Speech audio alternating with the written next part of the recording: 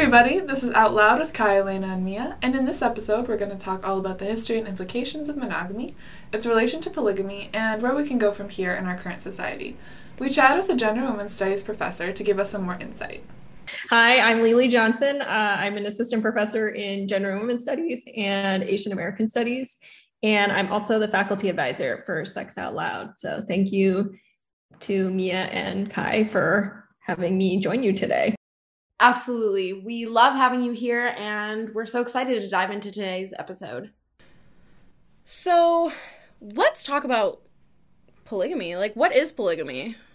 Well, polygamy is basically the practice of having more than one wife or husband at a time. Polygamy has historically taken two forms, polyandry and polygyny.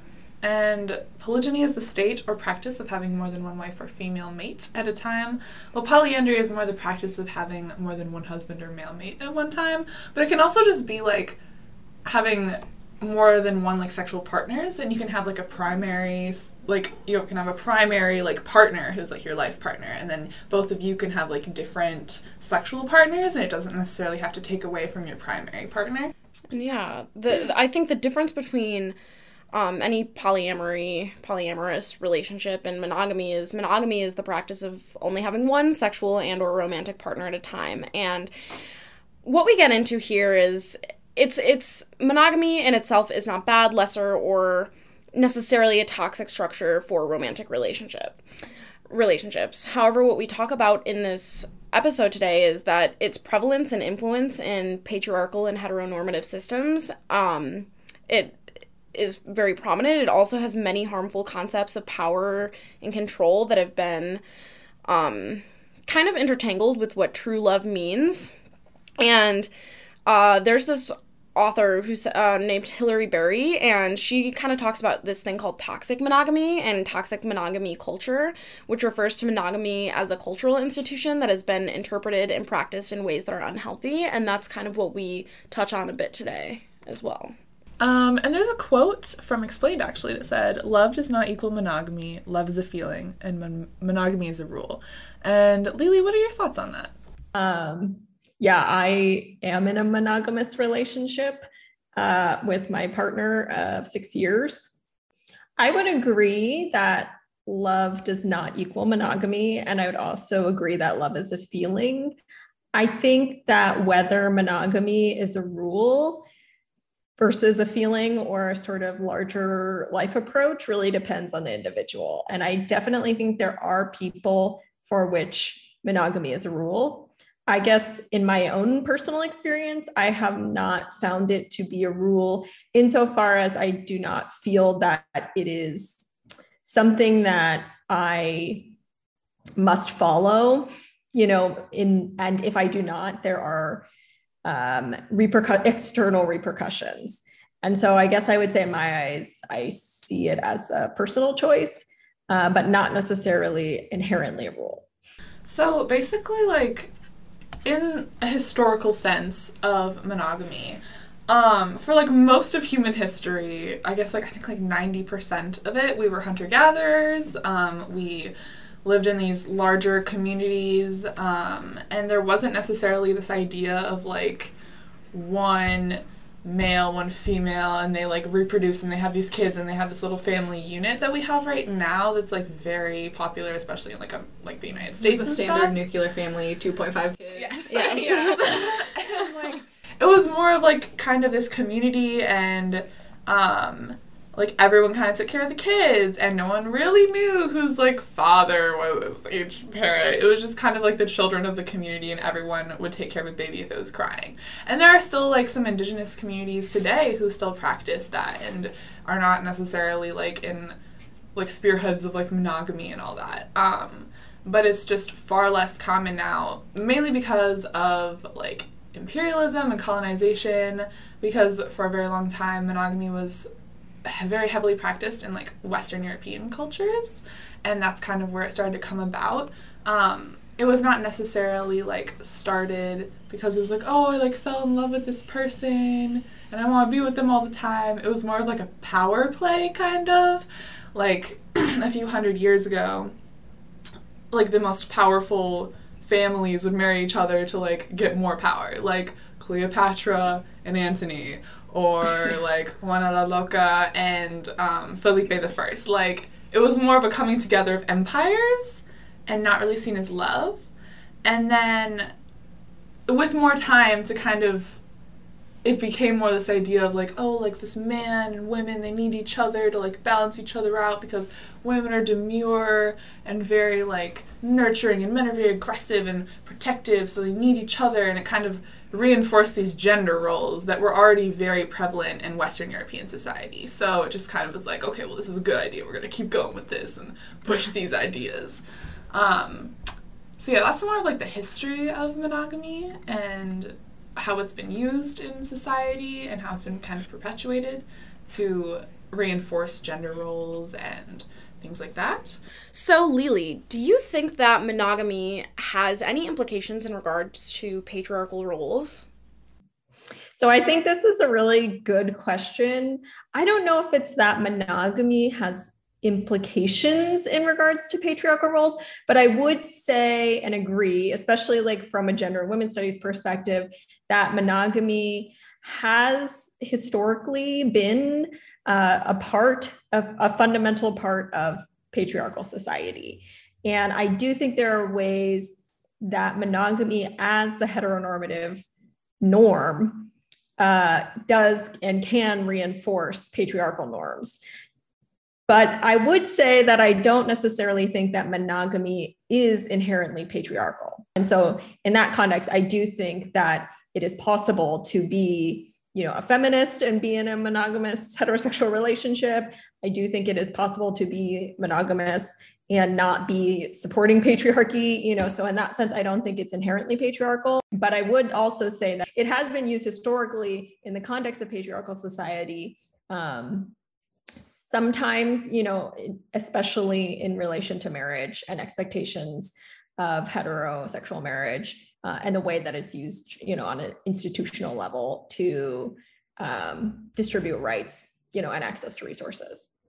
Awesome. Thank you so much, LiLi. And now that we've talked a little bit more about those patriarchal components, let's get into some interesting information in regards to the animal kingdom and how monogamy is not really a thing when it comes to a lot of mammals. Yeah, and then in terms of the greater animal kingdom, monogamy is actually extremely uncommon.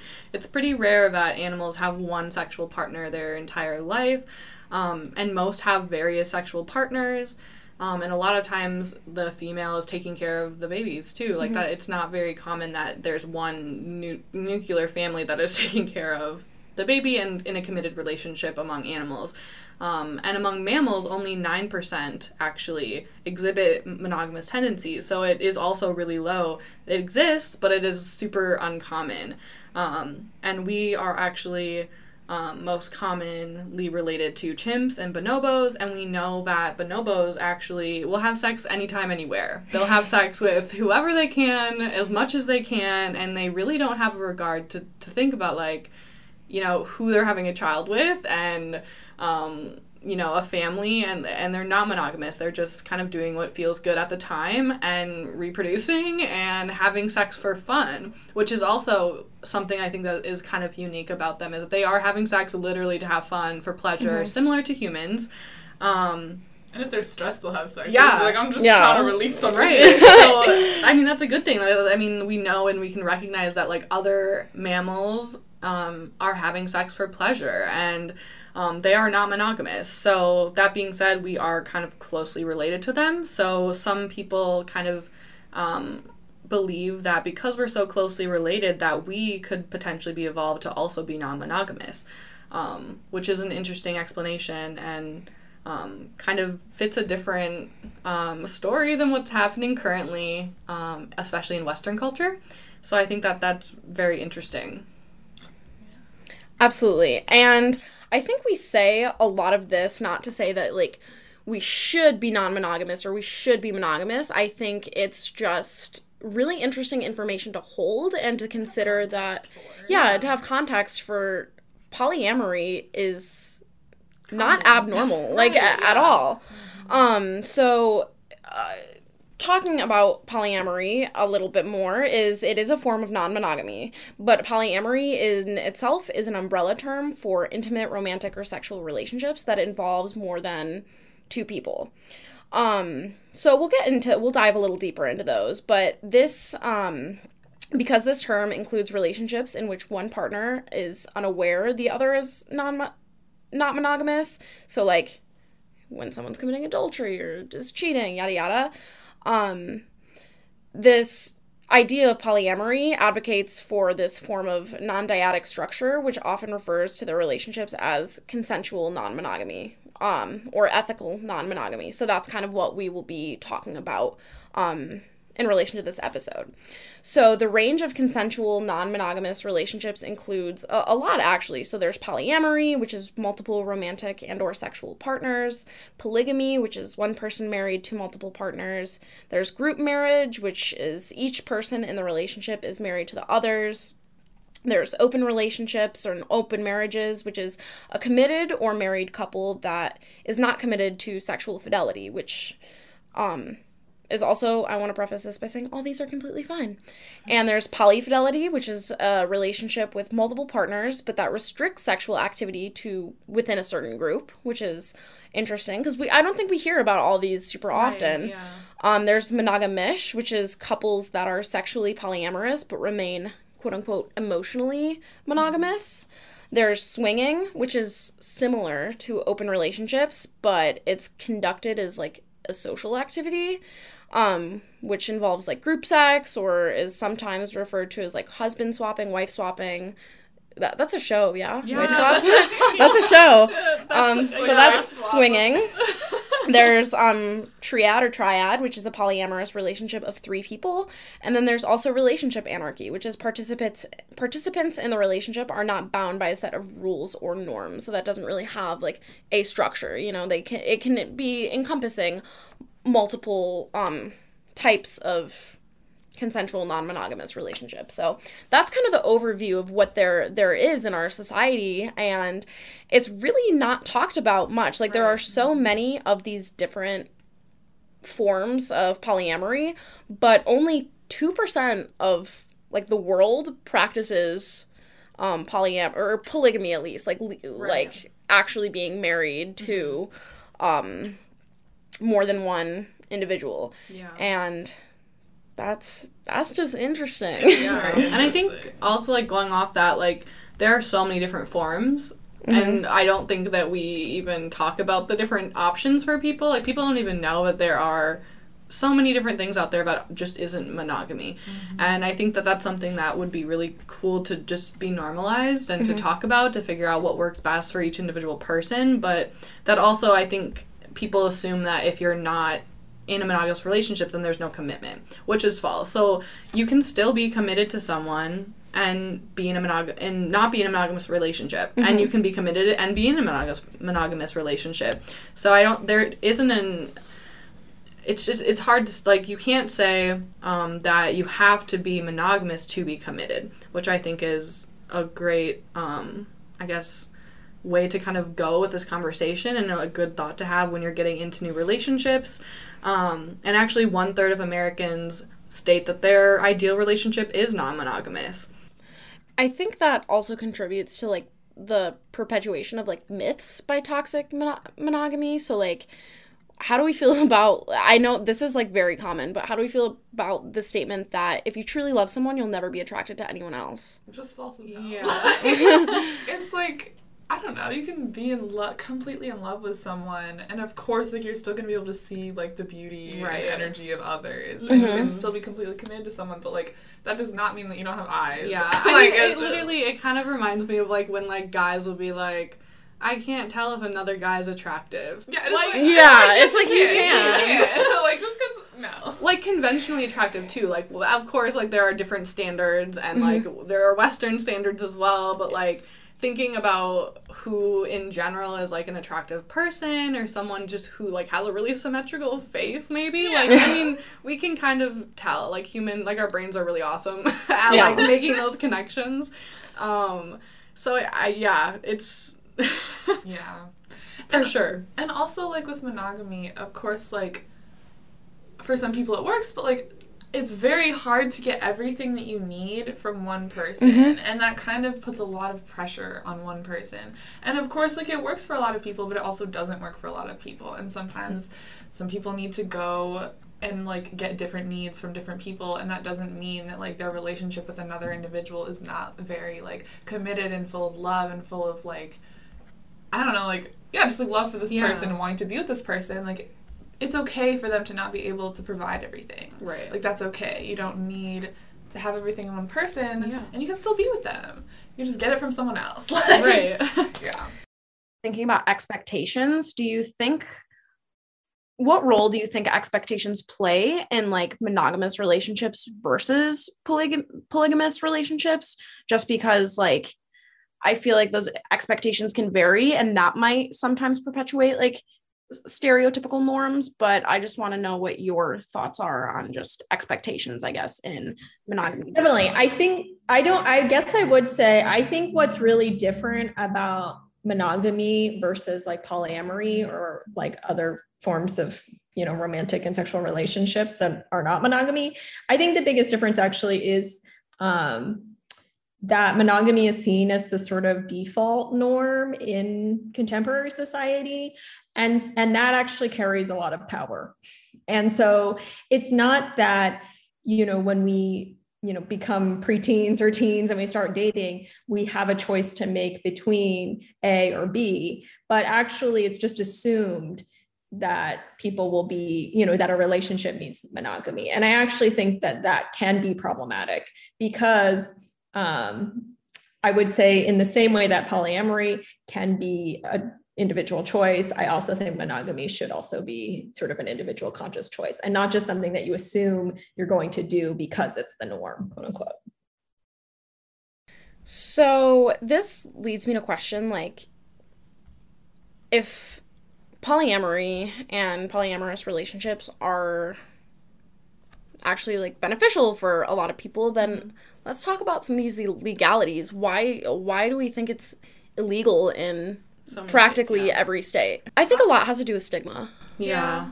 And just like what like with westernized culture and like colonization, like a lot of it was imposed. Like it was not like, oh, you should try this out. It was like, no, you're going to be Catholic, you're going to be Christian, you're going to be married to male or female, like opposing like sex or whatever, and that's what you're gonna do. And it just kind of feels like that's like the lingering effects a little bit. Like, of course there's gonna be laws against it because we still are a very like, oh, Christian whatever nation, and the idea of that kind of goes against like what a lot of these Western European countries have instilled in like American culture since there was an America, you know. And like obviously this whole conversation is very like American central, and I feel like we don't necessarily have a very good scope of, like, the rest of the world, so I feel more comfortable talking about that. But, yeah, like, in terms of America, like, I think that probably is where it comes from, a little bit at least. And then, yeah, and that directly kind of ties into stigma. Like, if it's, like, illegal and it was always seen as this bad thing to not do, then, of course, there's going to be, like, a big stigma around it. And, like, oh, you shouldn't do that because that's, like, bad and dirty and weird, and if you can't commit to someone, then you're a bad person. It's like that doesn't make you a bad person at all. It just makes you a person who has different needs than other people. I don't think that I know enough about the sort of nuances of these laws to kind of have a stance, but I would say that, and this maybe is also interesting, is that, you know, even in certain communities where polygamy specifically, you know, is popular or is happening, like it can still be used in the context of patriarchy, you know? And so I think a lot of us have seen like TV shows like Sister Wives and like other like forms of representations of these sort of poly relationships. And at least in the context of that show, since I've seen some of it, you know, and in certain situations, polygamy specifically is used to continue a certain form of patriarchy in its own way. So I would say, I think that, again, it's not necessarily that there should or shouldn't, I guess I don't know enough to say whether or not there should or shouldn't be certain like legalities in relation to that. But I would say that I think that the real question about whether or not monogamy or sort of polyamory or polygamy is doing harm or is doing good does have to do with, its sort of real life impacts, and so if we actually look at different communities and who is being policed, by these laws, I think then the question is, are people being harmed for, making individual choices that are about reinforcing, certain gendered power structures, or are they being harmed for individual choices that are not, that are about mutual consent and about communication, and so in that sense, I think I see those as kind of two different things. And I don't know whether or not the law is able to distinguish between them, and so I think that would be something that would be interesting to explore if anyone wants to do research in this. And then also is something that's important to think about, like when we're trying to kind of build a perspective on that particular topic. I feel like an important thing to note as well is that, like, there are some reasons why, like, polygamy is illegal, like, in, like, we're talking on an international scope, right? So, like, there are empirical studies that reveal somewhat of a correlation between polygamy or polygyny, as it's currently practiced, and, like, abuse to women, which is why a lot of countries choose to uphold bans on polygamy. So there were studies that said, like, for example, when compared to monogamous women, a lot of women in polyamorous or polygamous marriages were much more likely to experience abuse, depression, and poverty. But I also think what's important to note about that is that there's a kind of different level of patriarchy in different parts of the world, and both monogamy and polygamy can be used to enforce the patriarchy. And I think sometimes when there's non-consensual polygamy, which happens in a lot of other countries, being here too. Here as well, being forced into certain marriages, being forced to marry older men, and being like all of these different criterion, I can understand why lawmakers and policymakers would believe that polygamy and polyamory is quote unquote dangerous. But I don't think if done properly, and like we said earlier, with non-toxic consensual, the consensual part's super important, of course, but with consensual polygamy, it's definitely doable. And I think that, at least in my view, there are people in our society who are, like, polyamorous and, like, unable to legally enter a form of marriage where they desire, get the legal benefits of marriage, and associate marriage with, like, the things they would like to, So I think maybe, like, it is working in the direction of decriminalization. However, I do think that it's, like, to justify the illegality of polygamous marriage in at least our modern society, it should be shown that it's causing significant harm, but I don't think that it is. I think it is kind of complicated, too, because marriage is seen, like, in the eyes of, like, the state and, like, the church, and, like, there's all these, like, weird rules around marriage and, like, what is recognized as marriage, especially in the United States, anywhere, but, like, even here, like, if we think about, like, gay marriage, like, it's not, it's, like, it's so crazy, it's so recent, like, we're here in history. 2015 was when it was fucking legalized. Like, we're right now in this history that things are, like, starting to slowly change. So, like, thinking about that, like, it's not surprising that there are certain groups of people who are essentially not given these benefits because their relationship is slightly different than the norm. Yeah. But, I mean, I think it also brings up, like, hard points, like, not even just, like, legal benefits with, like, being recognized by the state of being a couple or, like, a triad or, like, a polyamorous relationship, but, like, if you're not identified or seen by the state as someone who has the right to, like, know medical information or to, raise children together, like, I think that brings up a lot of complications, especially for people who are in committed relationships with more than one person. And it's I don't know, it's hard to think about if that's right. And I feel like it also may cause some, like, respect issues with people just around them, and, like, feeling, I guess, like, isolated or mistreated or whatever. And I think a really big important thing is that everyone should respect everyone's relationship as long as it's, like, healthy there's a lot of consent going on, like as Communication. long as communication Communication. and consent and like healthy things are going on, I feel like why have all these judgments, you know, Right. and all of this stuff, and why can't we just all kind of do what is best for us? Yeah. And as long as it's best for everyone that's in that relationship, Right. you know, and like there's no like weird shit going on. But like, yeah. I think it's also interesting because even me personally, like, I don't think anyone, like, necessarily thinks, oh, I need to try different types of relationships. Like, monogamy is, like, the standard. Like, I feel like so many people... Rooted. Yeah, like, they don't Yeah. even think that there are other options out there to even consider. And, like, there are, like, I mean, Mia said before, like, it's an umbrella term. There are so many different types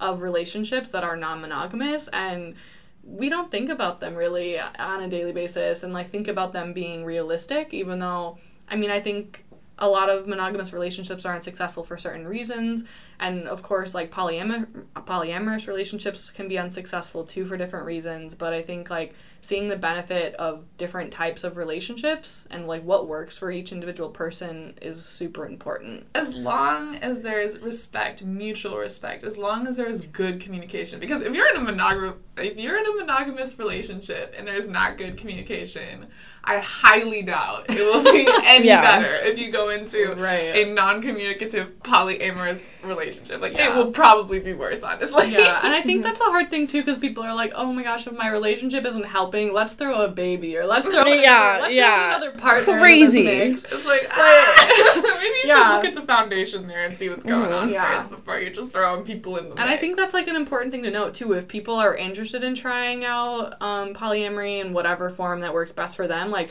making sure that your primary partner, if you're in a committed relationship and you are on the same page. I think a lot of people like talk about like how they can try this out, and I think that's awesome. That's great to think about that. I think it's great that more people are interested in trying these different types of relationships, but I also think that people should really be on the same page and communicate and make sure that they have a really good, solid understanding with their partner, especially before thinking about adding new people. And even if it's just like for a threesome, which I know we've talked about kind of on this podcast before, like communication just gets harder with more people. So we have to really be comfortable communicating everything, which can be hard. It used to be really open. Like, there's a lot of people who get hurt. There's a lot of people who have different needs and different feelings, and you just always need to be aware of that and like really communicating. And yeah, it's really hard, especially when there's 3+ people. Yeah.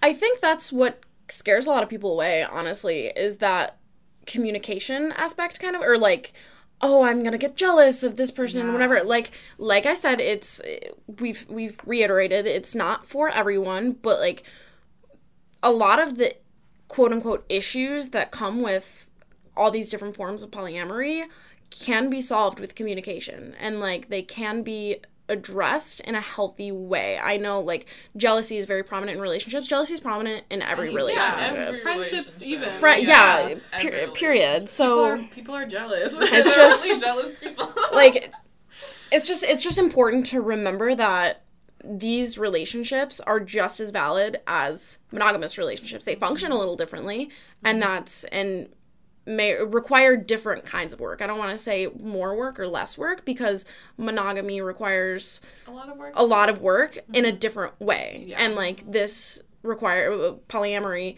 in whatever sense of the word, requires a lot of work in a different way. So it's just interesting. Even with monogamy, like as Kai was kind of talking about earlier, like it's a lot of scientists have been talking about how it's probably not very natural for us, and like with that, obviously that doesn't mean that you shouldn't try and be in a monogamous relationship and that you should be discouraged, and it just means that you're just gonna have to like work for it. If that's what you really want, you're gonna have to put the work in, or else it's not gonna work. Like that's just kind of what's gonna happen. But that doesn't mean it can't, doesn't mean that it won't, and it doesn't mean it's not like worth it too to try. Like if you want to try, go for it. But that's the same thing with polyamory. If you want to try, go for it, but you need to put the work in, and it's the same with all of these different relationships. Relationships are work, period. It doesn't matter if it's a friendship, a romantic relationship, a sexual relationship. There's always work, and people have to be, committed to doing that work, even if they're not in a committed relationship. Yeah, I mean, I guess I will admit that I personally have had a range of experiences that were in monogamous relationships, and the quality of those relationships was not necessarily related to whether they were monogamous or not. But I would speak, at least for my own, I don't know, currently happy monogamous relationship, that I would say it's not necessarily that the monogamy is so like, it is, again, as a sort of concept or structure, like is so much better than anything else. But I would say that what is happening in the context of that relationship is a lot of communication about the boundaries that we both have and the commitment that we have towards each other. And I don't think that that's specific to monogamous relationships, or at least it shouldn't be, and I think actually across both monogamous and sort of polyamorous relationships, I think the most important thing is sort of communication and building mutual trust and having shared boundaries that you're both sort of willing to engage with. And I would say personally, I have enjoyed doing that with one person who I've sort of decided that this is a person that I want to be in communication with in those ways. And I would say that I don't think that means that everyone would benefit from that either. But I would say that it is very challenging to do with one person. And so I can see how it would be, multiply challenging with multiple people. And so I think that the question may be, is being in a monogamous relationship something that other people are actively choosing, or are they doing it because it's the default? And if they are actively choosing it, I think it's probably as much work as any other kind of healthy relationship, including like other friendships and family relationships. And in that sense, I think that the monogamy part of it is more just about or I think it should be about personal preference more than either this is the norm, so, this is how it's always done and I'll do it that way, or saying like, I don't want to do that because it's the norm, so either way is still sort of a response to the norm or the sort of power structure, rather than sort of saying, well, what is my experience of being in the relationships that I'm in? And do I want to kind of continue that way, or do I want to try something else? I think that kind of leads into another question that we have, as well as like the root of monogamy. And like, do you think that people, like, why do people love it so much? Or do you think it is this default that people just like succumb to? Or like, I know it's kind of similar to like what you value in monogamy, but like, it's so like, I was looking up statistics on it, and like only 2% of the world like practices polygamy from like one source that I read. So it's like, why is monogamy so popularized in your opinion? I don't know. No, I don't know. I think historically, well, I don't know why. I mean, I guess it's hard to say like why something is happening, in all these different social and cultural contexts. But I would say maybe history. And also, I would say I'm a little hesitant to take this to a global scale, but I would say at least like in the United States, like the way that patriarchy and capitalism and heteronormativity are structured reproduces itself and reproduces the normalization of monogamy.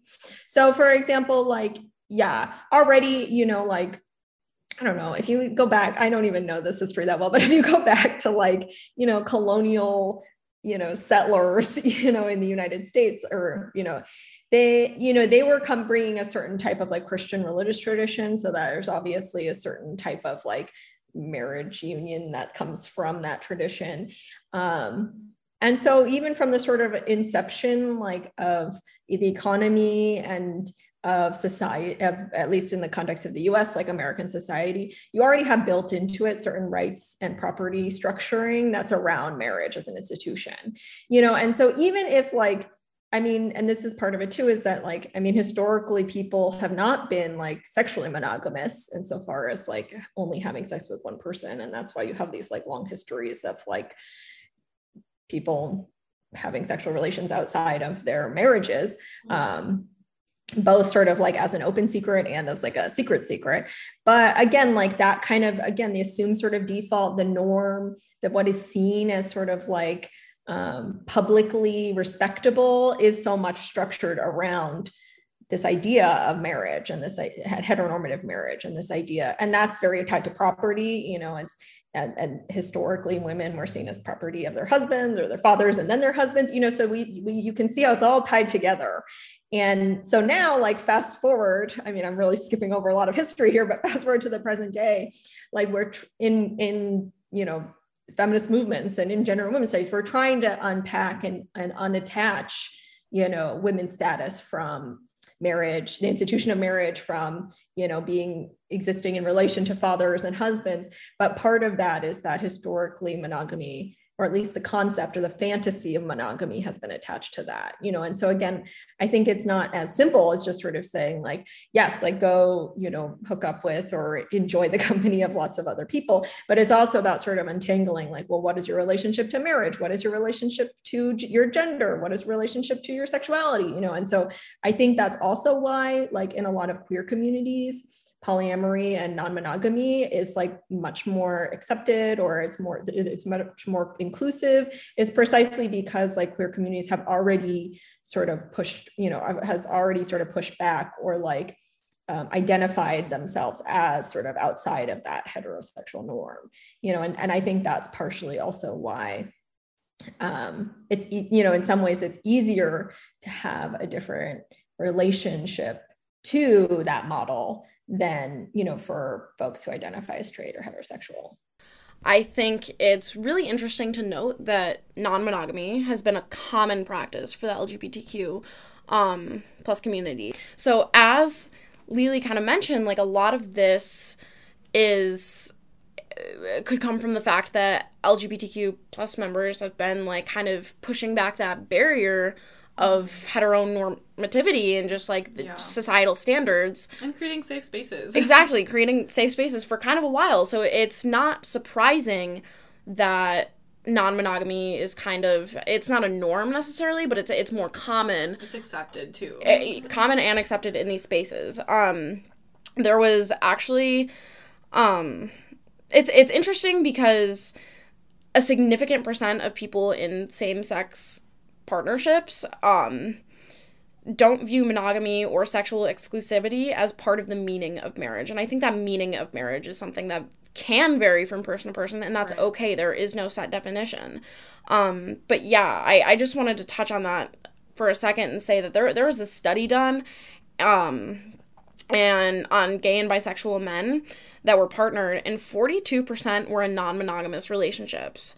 And of those that were non-monogamous, 53% were in open relationships and 47% were in monogamish relationships. So again, couples that are sexually polyamorous but remain emotionally monogamous. So I just think that's super interesting and cool. And like, it's cool that there's a space where like, or at least a community where that is being accepted more often. I just wish that it was transferable to like our general population.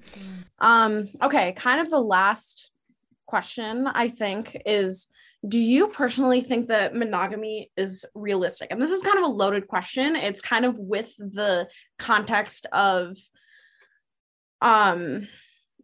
like, how achievable do you think it is in a realistic sense?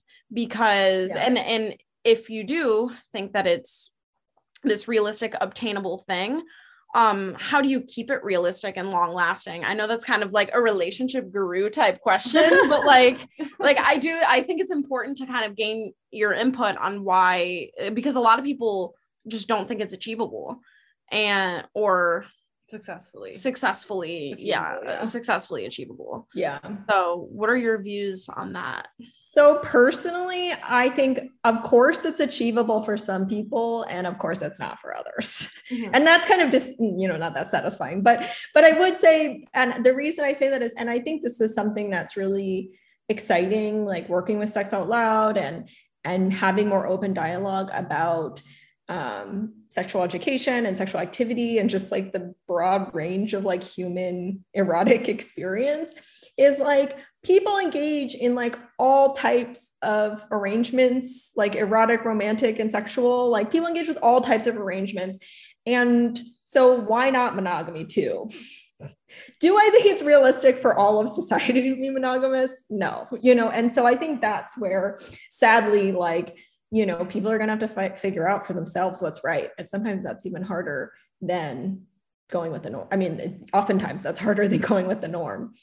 And I guess I would say the reason why I do think it's realistic for some people is because I think there are, you know, I don't think we can speak for anyone else in terms of people who want to or get something out of being monogamous for their whole lives, you know, and I don't think it's fair to just say like, oh, well, they're lying, or like, oh, well, secretly deep down, they, whatever, you know, like, because I'm sure there are people that, I mean, and I guess I personally identify as one of them, but I think part of it, more so than just sort of using your own experience as a reference point, is to sort of respect or imagine that there is this diversity, you know, across people's lives and experiences that includes the norm of like, you know, I guess what we would call like true or like complete monogamy, and, you know, all the way to folks who just really, it's not for them, you know, and it never will be, you know. And I think the best we can do is have the self-knowledge to understand, you know, where we kind of fall in that range.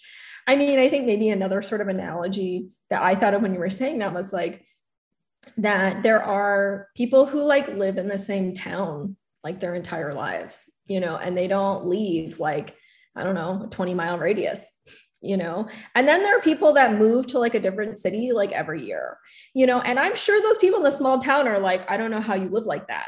And I'm sure those people who like to like move every year and explore new places and go on vacations and visit every country, like are like, I don't know how you live in that small town, you know, your whole life. Like, how can you, you know, don't you get stir crazy, you know? And I think it's kind of the same. I mean, it's not the same thing, like literally, but like, you know, it's the same vibe of sort of, you know, looking at someone and sort of saying like, I don't know how you do it.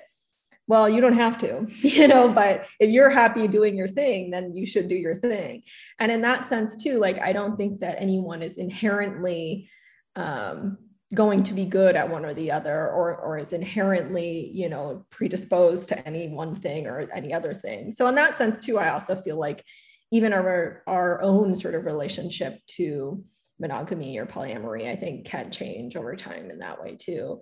Especially, I think, frankly, as like people's relationship to sex, you know, and sexual activity changes too. And so in that sense, like, I can also see how all of it is kind of this mixed up journey, you know. And I think the biggest part of it, or the most important part of it, is like being honest with yourself about what makes sense for you at the time. And that doesn't mean you have to do it forever.